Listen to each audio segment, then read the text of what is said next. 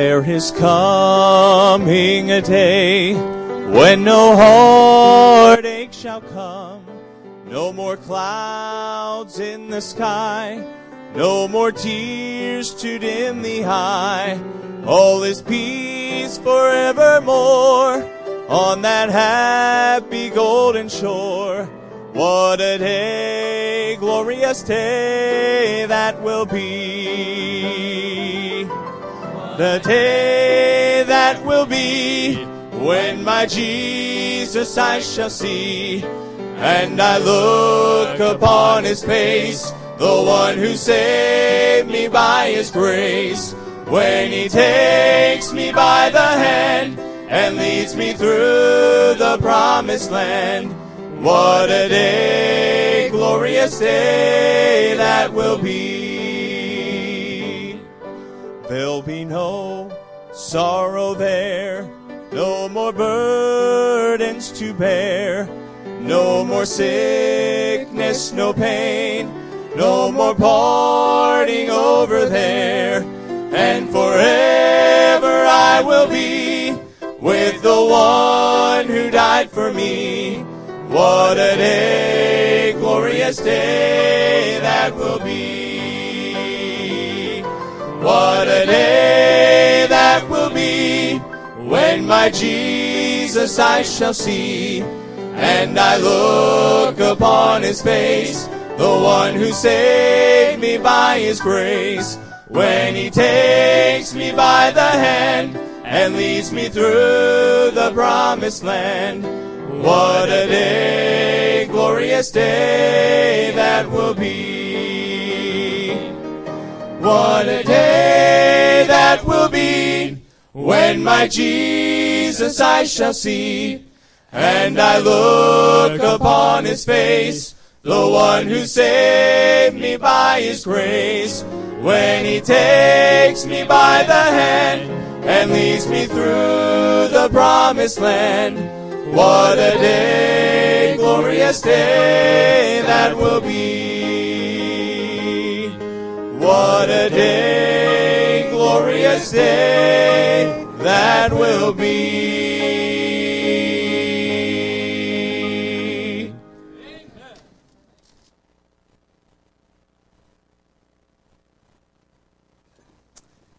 Amen. Appreciate that, guys. Appreciate all you men and women that stood up here just a moment ago.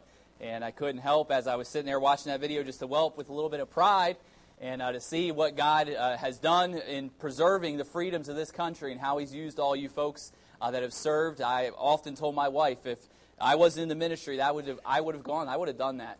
And I would have joined the military, more than likely the Marines is what I wanted to do. And but the Lord just changes things. And I'm thankful for those of you that have served and fought and defended our freedoms. We have so much to be thankful for at your expense. And we truly are grateful this morning.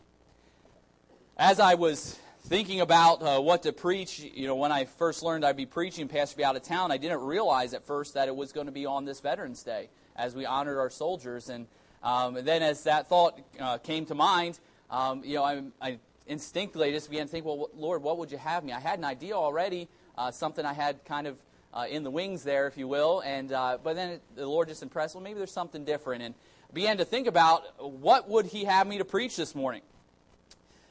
And instantly, right away, my mind runs to the story of David and Goliath. And I'm thinking to myself, that's just so elementary. David and Goliath. Isn't it just that story that everyone learns as a child? And it kind of really is, referenced in some cases, but not often highlighted outside of Sunday schools. But it really is an awesome story. And I jumped up to 1 Samuel chapter 17, and I'd ask you to turn there if you would with me this morning, and began to read through the story. A story that is incredibly familiar to us. We are well aware of what took place between David, this small young lad, and Goliath.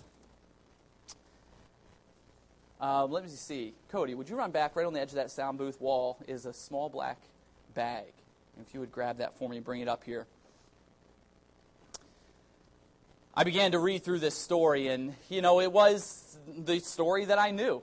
The story of how the Israelites are in war against or with the Philistines. And I recounted the story kind of in my mind before I even read it on the page. The story of how David would come and confront his brothers in that famous line, "Is there not a cause?" And he would stand up and fight for Christ, ultimately. He fought to defend the honor of Christ, Jesus' name, God's name. And he said, we're not going to let this Philistine defy God. And so David stands up and he fights and ultimately wins the victory. We've all pictured in our minds that battle that took place as David took 5 smooth stones from that brook, put him in his satchel, placed him in a sling as he charged towards Goliath, and threw that stone through the air. In this little satchel I have this morning are 5 smooth stones. And, believe it or not, they are from the brook of Elah. And that is the valley in Israel where David fought Goliath. And I've had the opportunity to go to Israel a couple times. In one of those times, I was able to go to the valley of Elah. And these are stones from what is now a dried-up riverbed. And they're completely, it's completely dried up, but it's very obvious where it is. During the rainy seasons, it still does come to life. And the water flows through that river, or it's more or less what I would call a creek.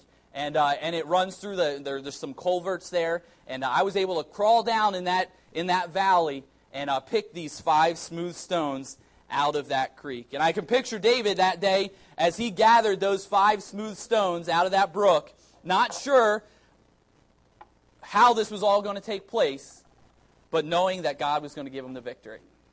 And he took those 5 smooth stones and placed them in, runs, he charges, he kills Goliath. We know that he chops off his head and takes it back and shows the people. And there's a great victory that day. Arguably, one of the greatest military victories in the Bible, as far as I'm concerned. But as I was reading the story of David and Goliath, I came to a verse that really seemed out of place to me that I'd never noticed before. And in chapter 17, verse number 15, it says, "But David went and returned from Saul to feed his father's sheep at Bethlehem." Let me give you the preface here. David, the children of Israel are going to war. David's older brothers have already been introduced, and they are now with Saul getting ready to go to battle. And so all of the army is moving out to go to war to the valley of Elah. But the Bible steps up here and says, "But David went and returned from Saul to feed his father's sheep." It had never occurred to me that David was already with Saul when the battle started. I don't know how I missed it. David was already with the Israelites when this battle started. He left Israel to go back to Bethlehem to take care of his sheep. So, because I'd never noticed it, I had to go back and figure out what he was doing there.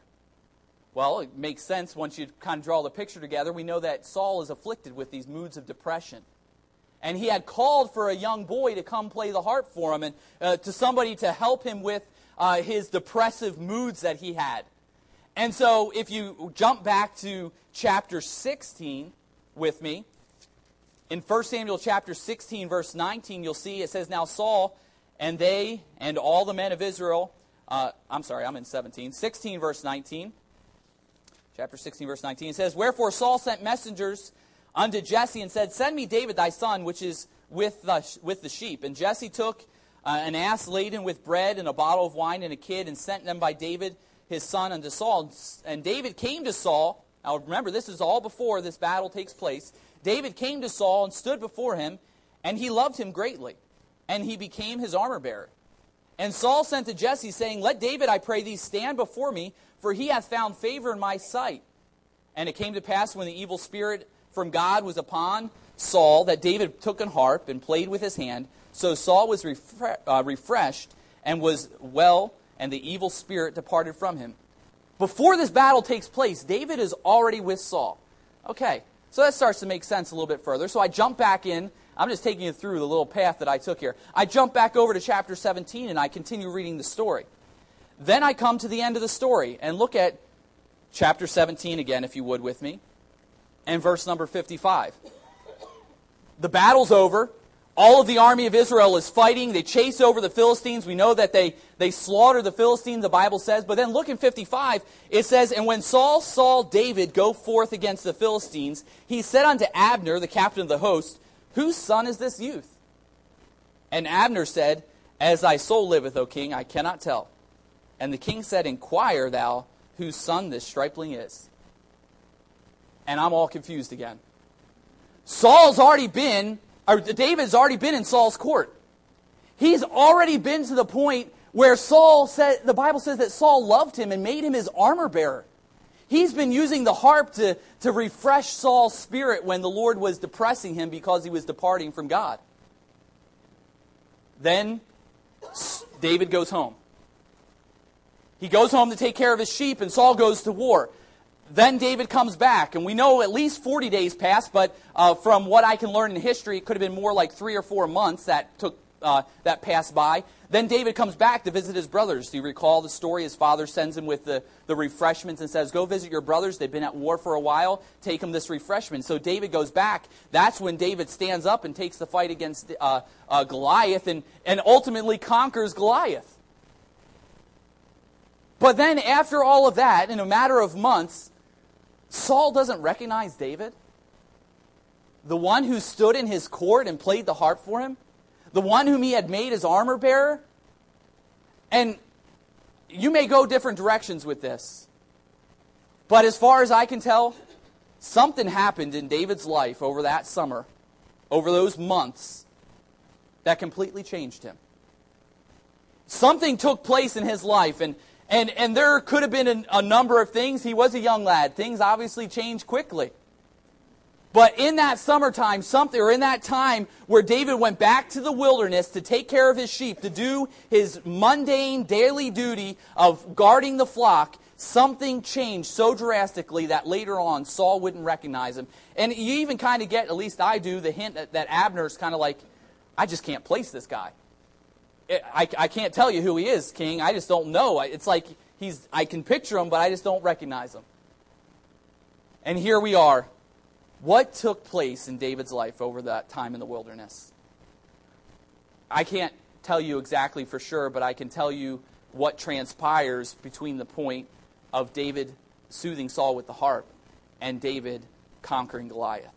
And so today, I want you to expose from the Word of God or teach this morning lessons learned in the wilderness.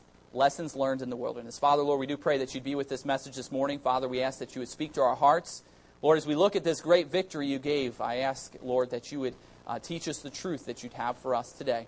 Not a truth that would be learned and forgotten, not a novelty that would just come and go, but, Lord, a truth that will stick with us, that will help us to walk our Christian lives on a daily basis as we go throughout this week. In Jesus' name I pray. Amen.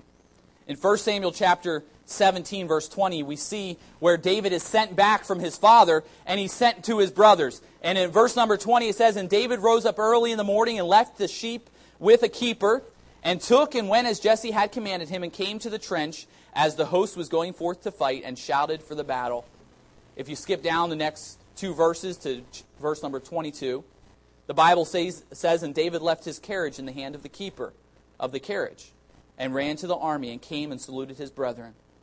If you skip down to the next verse in 23, you'll see a dialogue between David and some men. And David's saying, hey, is there not a reason to fight here? Is not the Philistines, aren't they setting themselves against us? And aren't they sending this giant Goliath out to defy God? Isn't there something here worth fighting for? Why are you all hiding in the mountains? Why aren't you getting out in the trenches and fighting this giant? Sure, it may cost you your life, but we can't just sit back here and let him defy God. The people kind of mock him a little bit because of his stand. And then his brothers step up and said, You foolish boy, what are you doing here? I know your spirit, that you're just full of pride. You're just trying to draw attention to yourself. And he says, no, what have I done? I just can't sit by and let people defy God's name. I'm sorry, I'm not going to take it. And it says that he went from the strangers that were close by to him. Then he went to his family and said, I'm not going to take it. Then he went to somebody else and said, hey, guys, what's going on here? And if you read through those verses, he went to 3 different groups of people. And in every situation, the people turned him down, didn't want to hear anything that he had to say, except that his words were repeated before the king. The first lesson that I believe that David learned was he learned to be consistent. I think something happened as he went through those months, and more than likely his whole life, but specifically the time that changed. I believe he learned to be consistent. You see, during this time, his brothers are at war. The whole nation's at war. But here's David, just sitting at home.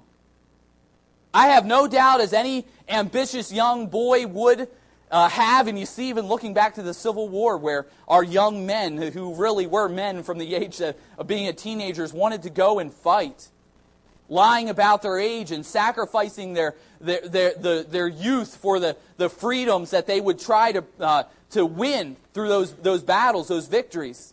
I have no doubt that David was the same kind of person. He wanted to win the battle. He wanted to go out in the fight, but he just stayed by the stuff. He stayed by his sheep and took care of his flocks. He learned to be consistent, and then as he comes and he leaves his sheep with a keeper. The Bible says he just did what he was supposed to do.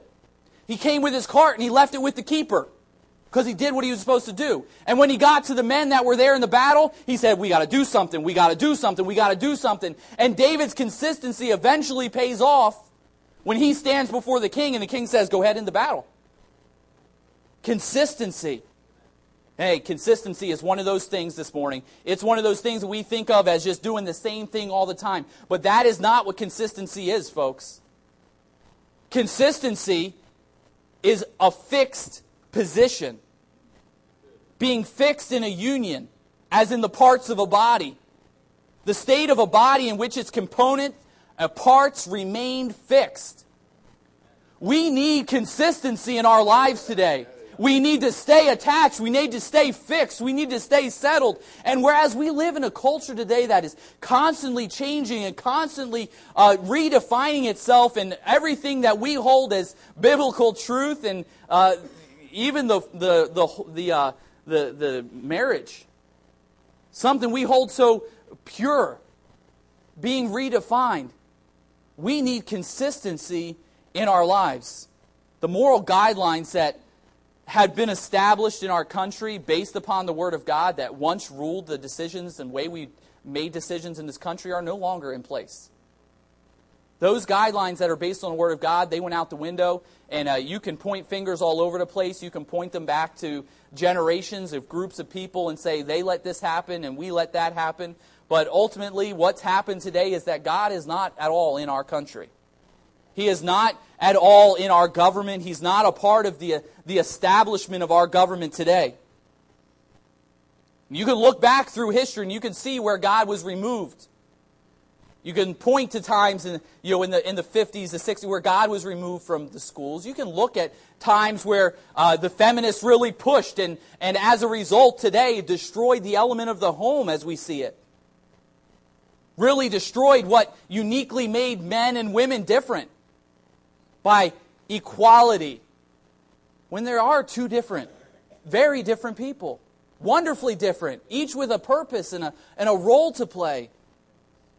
We see consistency has just completely gone out the window. Because God's been removed from our country and because the role of the home has been destroyed, we see that our children just don't have any consistency. You look around today at our youth, the youth of America, the most lackadaisical bunch of young people you can... I know there's exceptions to the rule, and most of those exceptions are sitting in churches like this on a Sunday. Thank God it's the involvement of parents that are teaching their children the ways of God. But you look out in the world and, man, my heart is burdened for the youth that are just going their own direction, doing their own thing. Children today are more influenced by their teachers at school and friends around the corner than they are by their parents, because mom and dad are out doing their thing. And it's just a shame how our culture is raising the children.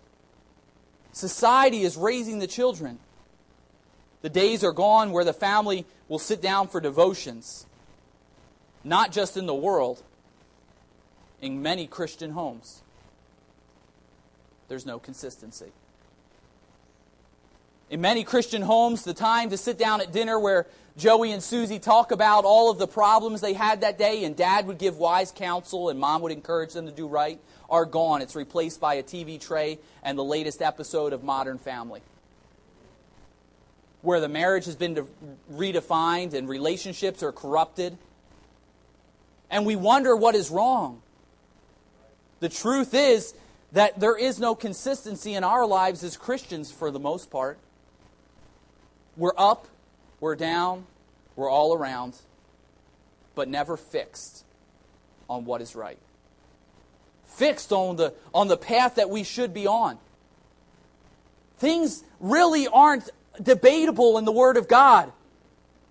And I don't care how many ways you interpret it. I don't care if you read the ESV or the NIV or the NKJV or whatever Bible you have. There is no multiple interpretations for the Word of God. Things are fixed. And what He said has been right all this time is still right today. And what has been wrong all this time is still wrong today. We need a generation. We need men and women today that are going to be fixed the way that David was fixed on what was right, consistently doing, leaving his sheep with the keeper, leaving his carriage with the keeper, going to his brothers and saying, we have got to stand, we have got to fight. We need to have that same fortitude today. We see it looking back to the great generation, the greatest generation. You see some consistency. You look back 60, 70 years, 80 years. You look back to World War I and World War II and the men that fought in those world wars. The strength with which they carried out their missions. They were fixed. There was no wavering. There wasn't retreat. It was move forward, move forward, move forward. And with that fixed attitude and fixed heart, they won victories. I believe David comes back to this point here where he is standing before a battle. And I believe all the lessons he's learned on consistency are about to pay off. Guys, we've got to get in the fight. We've got to get in the fight. We've got to get in the fight. I'm fixed on it. I'm not going to back off. I'm not going to retreat. I don't know why you are, but we're moving forward and we're going to see a victory here. We need some of that in Christianity today. We need it in our personal lives. You face the discouragement. Consistency will pull you through. Amen. Face the depression. I understand there's cases where medication's requirement, but for the most part, in a lot of cases,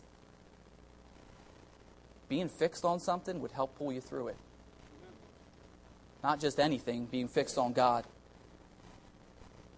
We don't even have consistency in the most part in attending church. Sure, we're here. I understand that. But church is one of those places that we go that we're content to go to and receive nothing in return. In a lot of cases. We go to the grocery store. How would you feel going to the grocery store, expecting to get groceries and not walk out with any groceries? I hate that. I hate going shopping and not getting anything. It drives me nuts. I go shopping with my wife. She just wants to look at stuff. Just buy it. Let's be done and go home. All right? Let's get this over. All right? Pull the Band-Aid off at once. I don't want, just a slow rip. Okay? But church, we go to the grocery store, we expect to get groceries. We go to the barber shop, we expect to get our hair cut. Or we go to a sports stadium, we expect to see a game. And when we leave, if we don't get what our expectation was, we're vocal about it. We're upset about it. We say something about it. But then here comes church, and we attend it weekly, and we're consistent in coming, but we're consistent in leaving without ever receiving anything. And it's not because it's not being delivered. It's because we didn't pick anything off the shelf. And then we walk out of the place and we're just going on with our lives, moving on, consistent, but not getting anything. We need some consistency in our lives as Christians today, some consistency that will help us to win some battles. And not just consistency for the sake of going through emotion, but consistency for the sake of our walk with God. Yes. Consistency for the sake of our country, consistency for the sake of our children. We need consistency. The second thing that I see here is that David learned courage. This time that he was away, David learned courage. If you see in 1 Samuel chapter 17, verse number 34, David comes to Saul and says, Saul, this is what I said to your men. There is a battle to take place here. In verse number 34, if you look with me there, and David said unto Saul, Thy servant kept his father's sheep. Hey, Saul, I'm not scared. I'll go into the fight. I've kept my father's sheep. And there came a lion and a bear and took a lamb out of the flock. And when I went out after him and smote him and delivered it out of his mouth. And when he arose against me, I caught him by the beard and smote him and slew him. Thy servant slew both the lion and the bear. And this uncircumcised Philistine shall be as one of them, seeing he hath defied the armies of the living God. David said, moreover, the Lord that delivered me out of the paw of the lion and out of the paw of the bear, he will deliver me out of the hand of this Philistine. And Saul said unto David, go, and the Lord be with thee. I think courage changes a person. I think it changes them. In that point of adversity, it changes somebody. And here's David over those few months that he was back in the wilderness taking care of his sheep. David had some opportunity to demonstrate courage. Not while anyone was looking. It wasn't while anyone was there to pat him on the back. It wasn't in the limelight. It wasn't for national recognition. It was just courage to do what was right today in my personal life. And his job was to keep his sheep. And so the bear came and the lion came, and David went and did what he was supposed to do. He was courageous. He stepped up to the plate. He said, I went after the bear. I think David would have been content if the bear just dropped the sheep. He would have taken the sheep back. But then he said, hey, the bear wasn't letting go, so I went and took it out of his mouth. Then the bear turned on me. I wasn't going to back down, so I took him by the beard and I slew him. I did it to the lion, I did it to the bear, and I'm going to do it to this Philistine who's defying God. Courage. Courage to stand. What this dying world could use is a willing man of God who dares to go against the grain and works without applause. A man who'll raise the shield of faith, protecting what is pure, whose love is tough and gentle, a man whose word is sure. We could use a few good men. Men full of compassion. Men who'll be courageous. Men who'll fight. Not just men, but women alike. Men and women who are willing to stand right in the face of danger and jump right into the fray. Courage to do something that frightens you. Do something that frightens you. It's all in a mindset. Do you know that? It's even defined that way. The quality of mind which enables men to encounter danger. It's something that's established before the fight takes place, before the battle comes our way. Courage. What we need to get through life. And I believe that David, as he's out in this wilderness, he learns some courage. But again, we live in a time where courage is a rare commodity.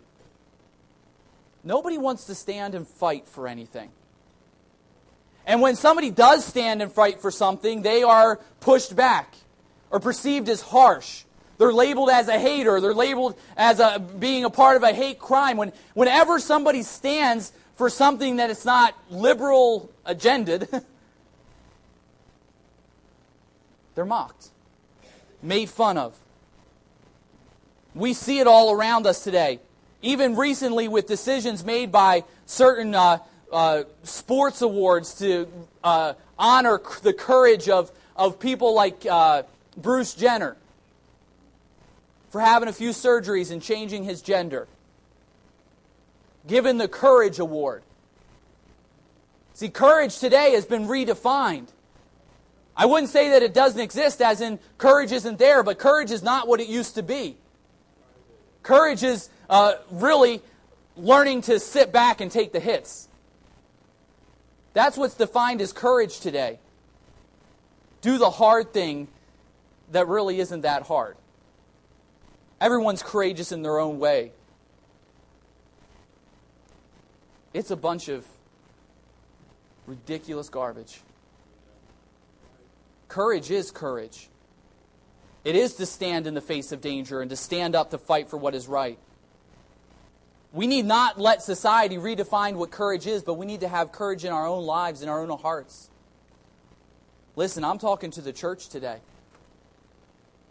The church of God, the same God that David would not allow the world to defy. Yet we sit idly by in many circumstances, allowing the world to defame and dename and denounce Christ as being anything that's worthwhile as having in your life. We sit by as somebody walks by us in our workplace and says, OMG. And I know everyone, oh, that's just, oh my goodness. No, that's just mockery of taking God's name in vain. So ridiculous that we allow these things to take place around us, where here this young boy who learned courage in the wilderness when no one was around takes a stand, and all of the grown men who are in war around him say, hey David, we are scared, we are not going out to fight. And there's a lot of that goes on today in my life, and it goes on in your life as well, where we sit idly by and allow the world to just defy God. If anything is going to happen to turn this country around, it's going to take courage on the part of Christians. It's going to take courage to stand up, to be vocal, state your opinion, state the Word of God, state where you stand. It's not going to win you any friends. It's not going to win you even better positions at work. But what's the priority? We have got to stand and fight. We look at our young people today who are just coddled, pampered, nothing hard, and we say, well, it's just so hard for them. And then something difficult comes in their life, and we wonder why they're incapable of standing. They face hardship, and we look at it and we say, I just don't understand what happened. They were never taught to be courageous. They were never taught to stand and fight for what is right. We back down at the slightest wind of confrontation. Is that the role that we should be playing as Christians today? Is that how you win a battle? Is that how you win a war? No, it takes courage to move forward in the face of opposition. Courage to fight. In this passage, we see a young boy described as ruddy, fair-skinned. You picture a frail young boy, not much strength to him at all. Don't picture a large warrior with armor on. You picture a lad with a coat, a staff, a little pouch around his neck that he's placed these 5 smooth stones in. Sure, he was offered armor. He could have put on the show. But in the end, it wouldn't have done him any good. I think today we settle far too often for putting on the armor and going into battle looking good, not caring about what the result of the war is going to be. David wasn't worried about how he looked going into this battle. Everything for David was the victory that God would give. And so he put the armor aside and said, I'm going to go in like a shepherd boy, because that's what I am. And I'm just going to do what I know to do. This is what's right, and I'm going to follow after it. We need that. I need to see it in the ones that are older than me. And the ones that are younger than me need to see it in me. Parents, your children need to see it in you. Grandparents, all age groups. It needs to be seen. It needs to be demonstrated. Because in the fray, in the battle, teaching somebody courage doesn't work. It has to be beforehand. Because it's that mindset. It's that mindset that we can get through this. We can push through this. We can continue on. We can fight the fight. In 1989, Roy Benavidez. I don't know if you've ever heard that name. He's a master sergeant in the Army. Roy Benavidez was awarded the Congressional Medal of Honor by Ronald Reagan. He was a Army Forces, Special Forces Ranger. Fought in Vietnam. On May 2nd, 1968, his story is described as 6 hours in hell. He heard of a 12-man Special Forces patrol, which included 9 Montagnard, the tribesmen of the North Vietnamese is what they were. He heard that this 12-man special force group and these tribesmen were surrounded by the North Vietnamese infantry battalion of about 1,000 men. He heard this come in over the radio, and although he had just come back from duty, he jumped into a helicopter with nothing more than a knife. Helicopter that was headed for this zone to pick up these infantrymen.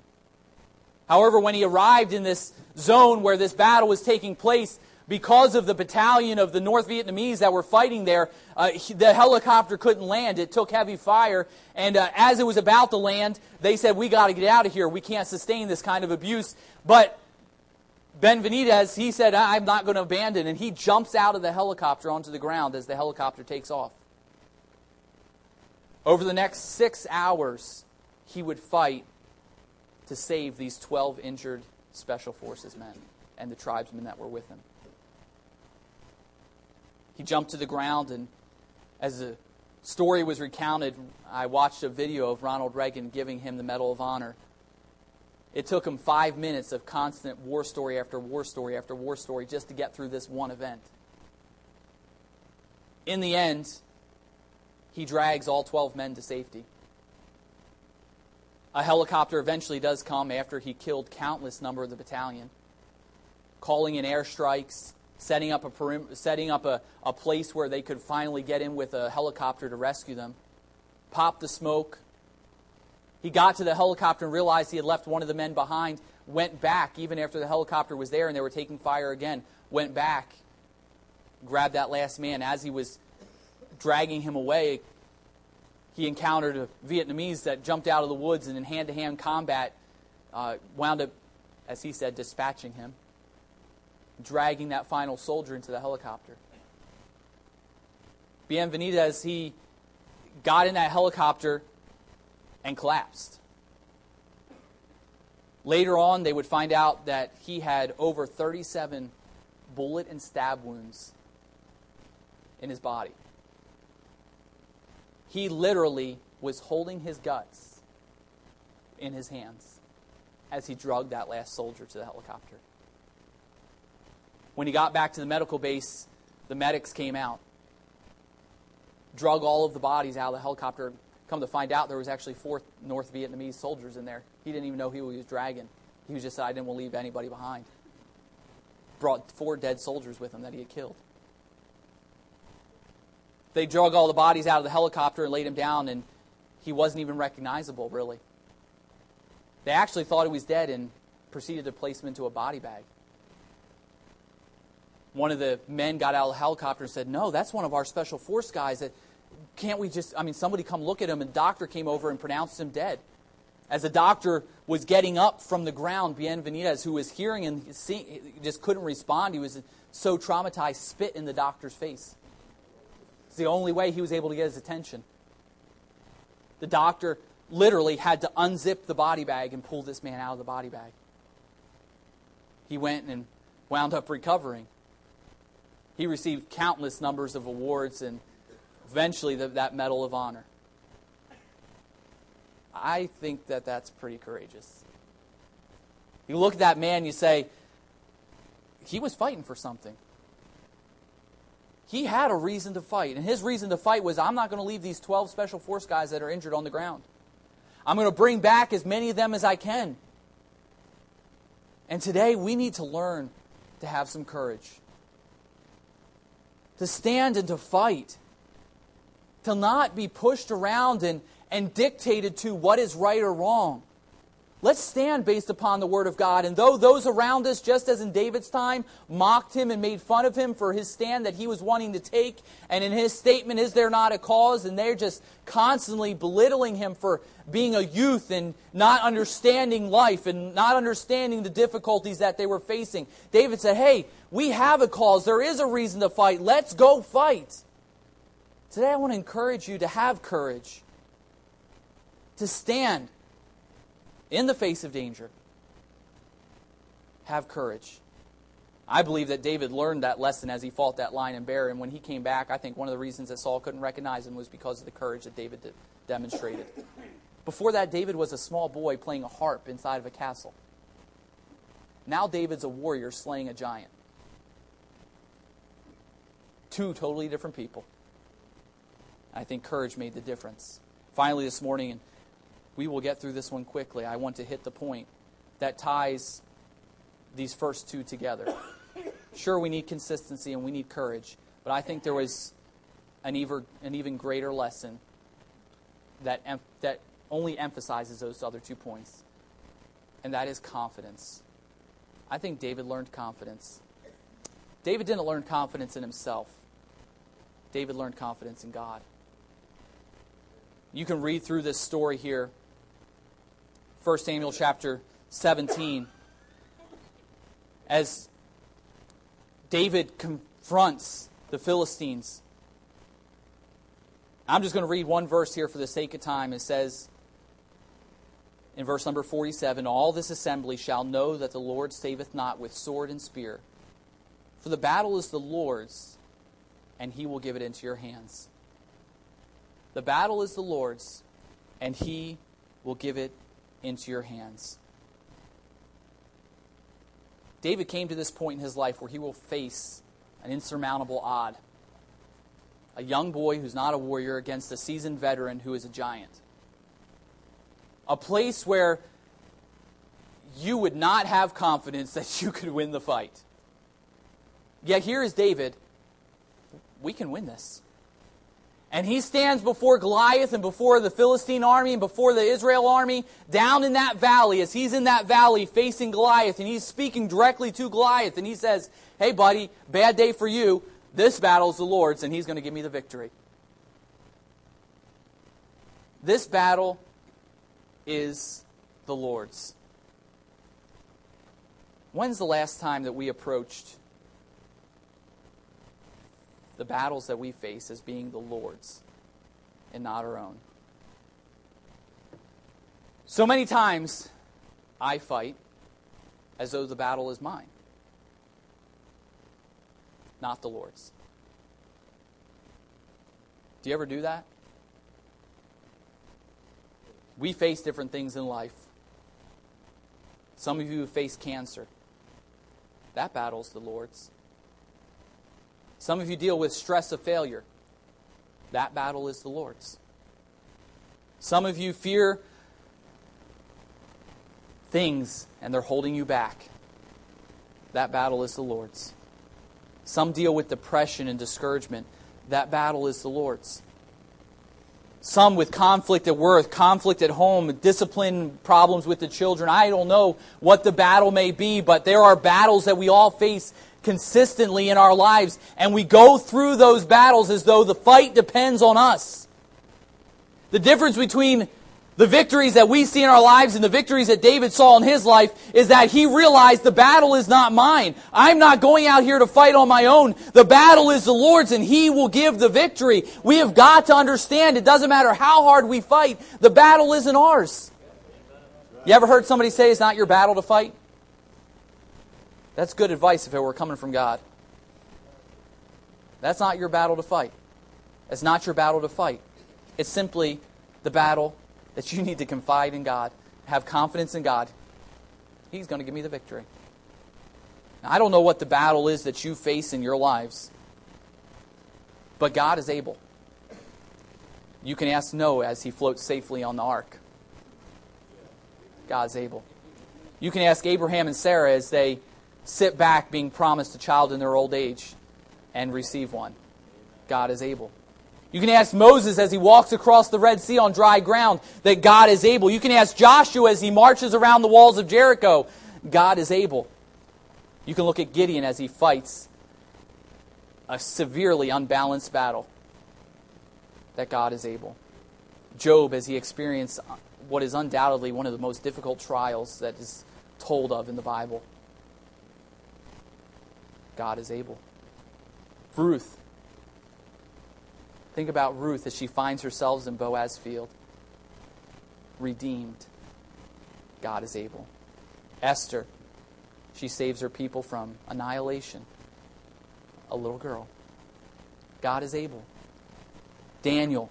Shadrach, Meshach, Abednego. The lion's den. The fiery furnace. You could go on and on and on throughout the Word of God and see people who did not fight battles but had confidence in the one who could win the battle. And we see over and over and over again that God is able. He will provide the victory. Ephesians chapter 3, verse 20 and 21 says, Now unto him that is able to do exceedingly abundantly above all that we ask or think, according to the power that worketh in us, unto him be glory in the church by Christ Jesus throughout all ages, world without end. Amen. He is able. This morning, outside of battles that you'll face in your life, as were mentioned already, there is a battle that takes place in all of our lives that we must face at some point. A battle that, once again, is not ours to fight. It's just simply ours to have confidence in the one who will fight the battle for us. That's the battle for your soul. The Bible says there is a war that takes place in our lives every single day.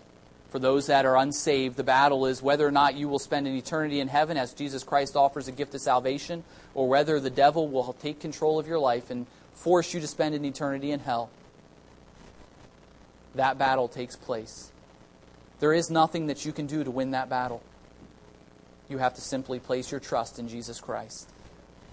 The Bible tells us it's appointed unto men once to die, but after this, the judgment. The Bible is very clear today that there is going to come a point in time where all of us will die or the world will end. But at that point, we will spend an eternity somewhere. It will either be heaven or it will be hell. There was a battle that took place 2,000 years ago where Jesus Christ conquered death and the grave, where God sent His only Son to die on the cross for our sins, that we can say, O death, where is thy sting? Because Jesus Christ took our punishment, which was hell, upon Himself. He was crucified on the cross. That was the punishment man gave Him, but then He had to pay the spiritual punishment as He descended to hell. And my sin and your sin were laid upon His shoulders. And He experienced what our punishment would be. Mine and yours. This morning, have you had victory in that area of your life?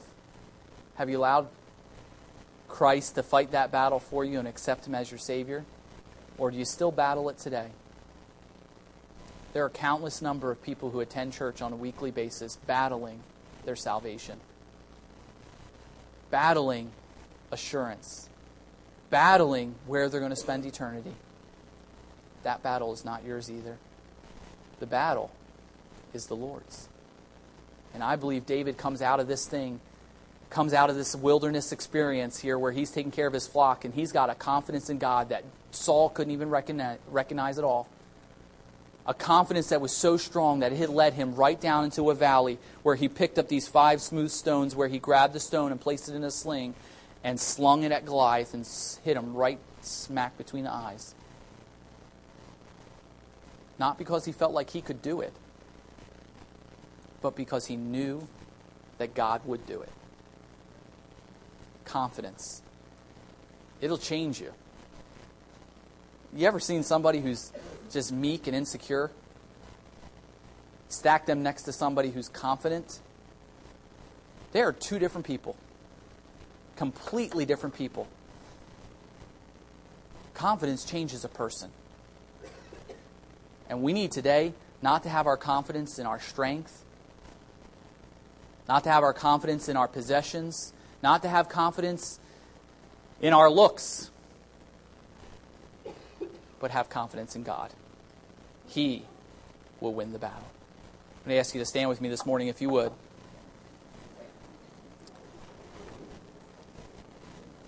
David was changed over that time as he was away. He came back and Saul said, "Who is this young lad? I don't recognize him." Many things could have taken place, but I know for sure from what took place in this story that at some point David learned consistency. He learned to be courageous. He learned to have confidence in God. Really, that confidence is what enabled his courage and his consistency.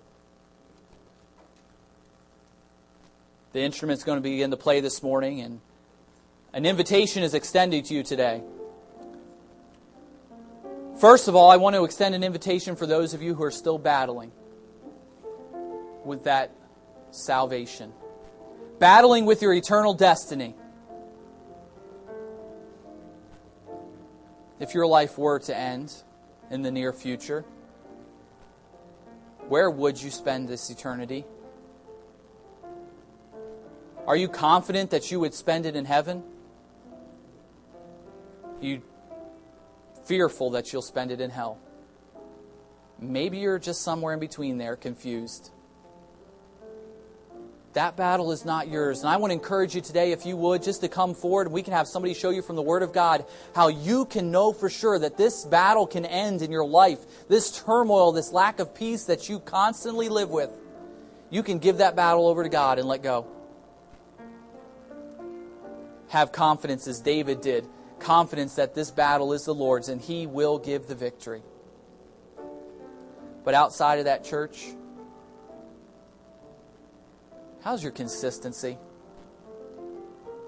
Doing what needs to be done. Fixed on what is right. Unwavering. Courage. Courage to stand and fight the spiritual warfare, the battles that must be faced every single day. We need courage. We need courage in Christianity. We need courage in the home. We need courage in the workplace. Somebody's got to stand for what is right. But it takes courage.